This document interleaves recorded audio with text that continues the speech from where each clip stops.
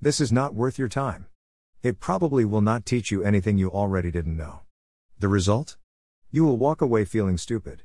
Maybe, just maybe, you will feel as if I have wasted your time. The statements I made will be true for some people and not true for others reading this. By stating the intended outcome, I've negated a few different things. The truth is, I don't know how any one of you reading this will feel. I certainly have no right to make you feel stupid or determine anything you will or should feel, think or learn from reading. Not all my readers will walk away, as many likely have a disability that prevents that from being the reality.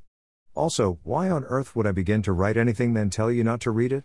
It's pointless for me to write something to teach anyone anything if I encourage them not to read what I have written or assume reading will only make them feel bad about themselves. As I've done so far, society also negates disability in many ways. It's a sunny day, midwinter, after a huge snowfall. There is no side to the road, leaving you navigating as close to the edge as you can, not obstructing traffic. As a wheelchair user, I am expected and should attempt to do the same. But some factors make this different for each of us. One big one is the amount of snow you can walk through versus the amount my chair can get through. While you and I are on the road, a transport truck passes by, which is scary. Being larger and higher off the road makes this situation dangerous.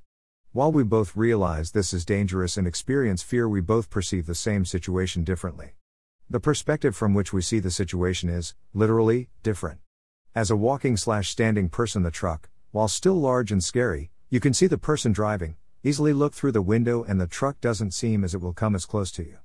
As a wheelchair user, I am eye level to the headlights or front bumper, plus the wheelchair means I'm slightly wider than you as a standing/walking person. The circumstances of either perspective result in fear and threat, regardless of one of us being able-bodied versus a wheelchair user. Similar to the last example, let's say both of us are going to get groceries. You walk and I use my wheelchair, but we are the same distance from the store. It's midwinter like it was in the other example.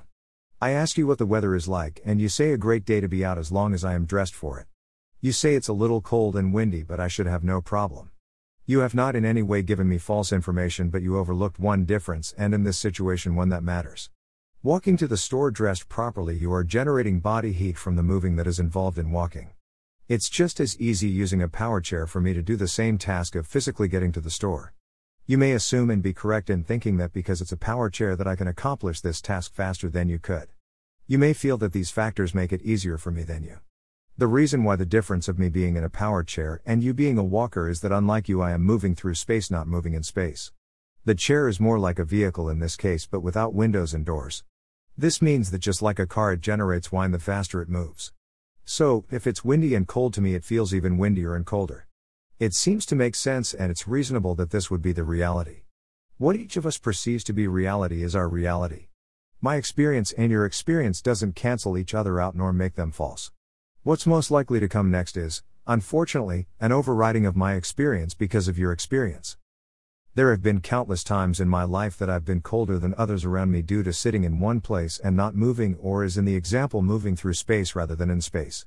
People automatically like to challenge this and accuse me of being wrong, see me as weak or fragile, concluding that I can't handle anything. They also like to challenge this using their perception of the situation to negate how I should feel about it, deem me to be overreacting, claiming that they did the same thing and it wasn't that bad. It is hidden under the idea that I am no different and be treated no different, which is seen as harmless. This turns into a silent saying that if it has any impact on me, that is wrong. In your reality doesn't and really shouldn't affect me. This honestly isn't the case, nor is it an accurate or a fair judgment to make. Making such an assessment is wrong and hurtful. Such things do affect me, the way I view the world and see myself in it. 90% of women with disabilities are sexually assaulted and raped. The risk factor is missing one of the essential senses that helps you be aware of your surroundings. A blind person being unable to see puts them at a higher risk of being grabbed from any direction. They have no visual way to read the situation, to pick up on details from those around them, or of knowing who may be unsafe or seem sketchy. With someone who is deaf, they are unable to hear what's coming, so should they find themselves in a situation where someone is attacking them from behind, they don't hear the footsteps alerting them to be able to run and escape. For me, everyone is bigger and stronger. Should I be approached, I'm physically unable to remove myself. It doesn't take much to tip over a chair, either on purpose or accidental. If I am grabbed or removed from the chair, I can't kick. Depending on if the chair is powered or manual also plays part in the situation. A manual chair requires my strength to move, whereas a power chair doesn't, plus it can harm others. If I were to run over a person's foot, it will break. Even if nothing happens beyond being removed from my chair or with no intent to harm me, it feels threatening. Because my disability requires such things, it seems to make people feel that it means consent is eliminated. The percentage above is for rape and assault in females. There are disabled males and many forms of abuse that can take place. I am in no way saying that those with disabilities cannot be abusive toward others because they can, but because society sees disability the way it does, it's for more likely that able-bodied people are seen as good people only because disabled people are seen as weak and in need of help.